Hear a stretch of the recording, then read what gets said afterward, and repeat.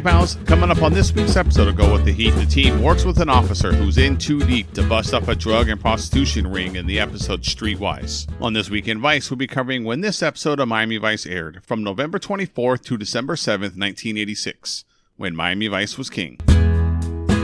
In news, on December 2nd, at 69 years old, Desi Arnaz passed away from complications of lung cancer. The famed TV and movie star is best remembered as Ricky Ricardo from the television series I Love Lucy, alongside his wife and then ex-wife, Lucille Ball. Arnaz is a legend of Hollywood as an actor having 2 stars on the Walk of Fame and as a producer of Desilu Productions.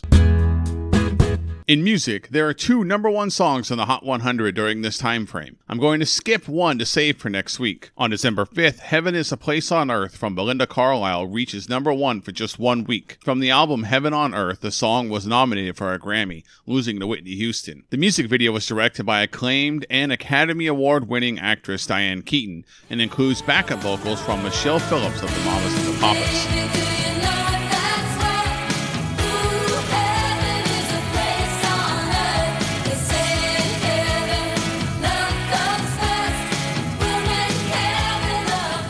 In movies, after 9 weeks, the movie that shall not be named finally relents and gives up the top of the box office to Star Trek IV Save the Whales.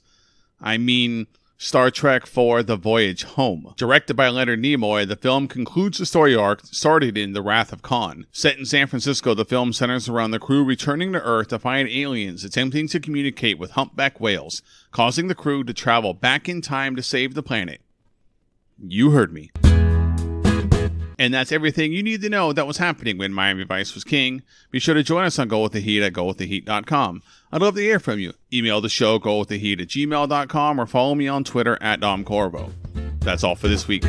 Bye, pals.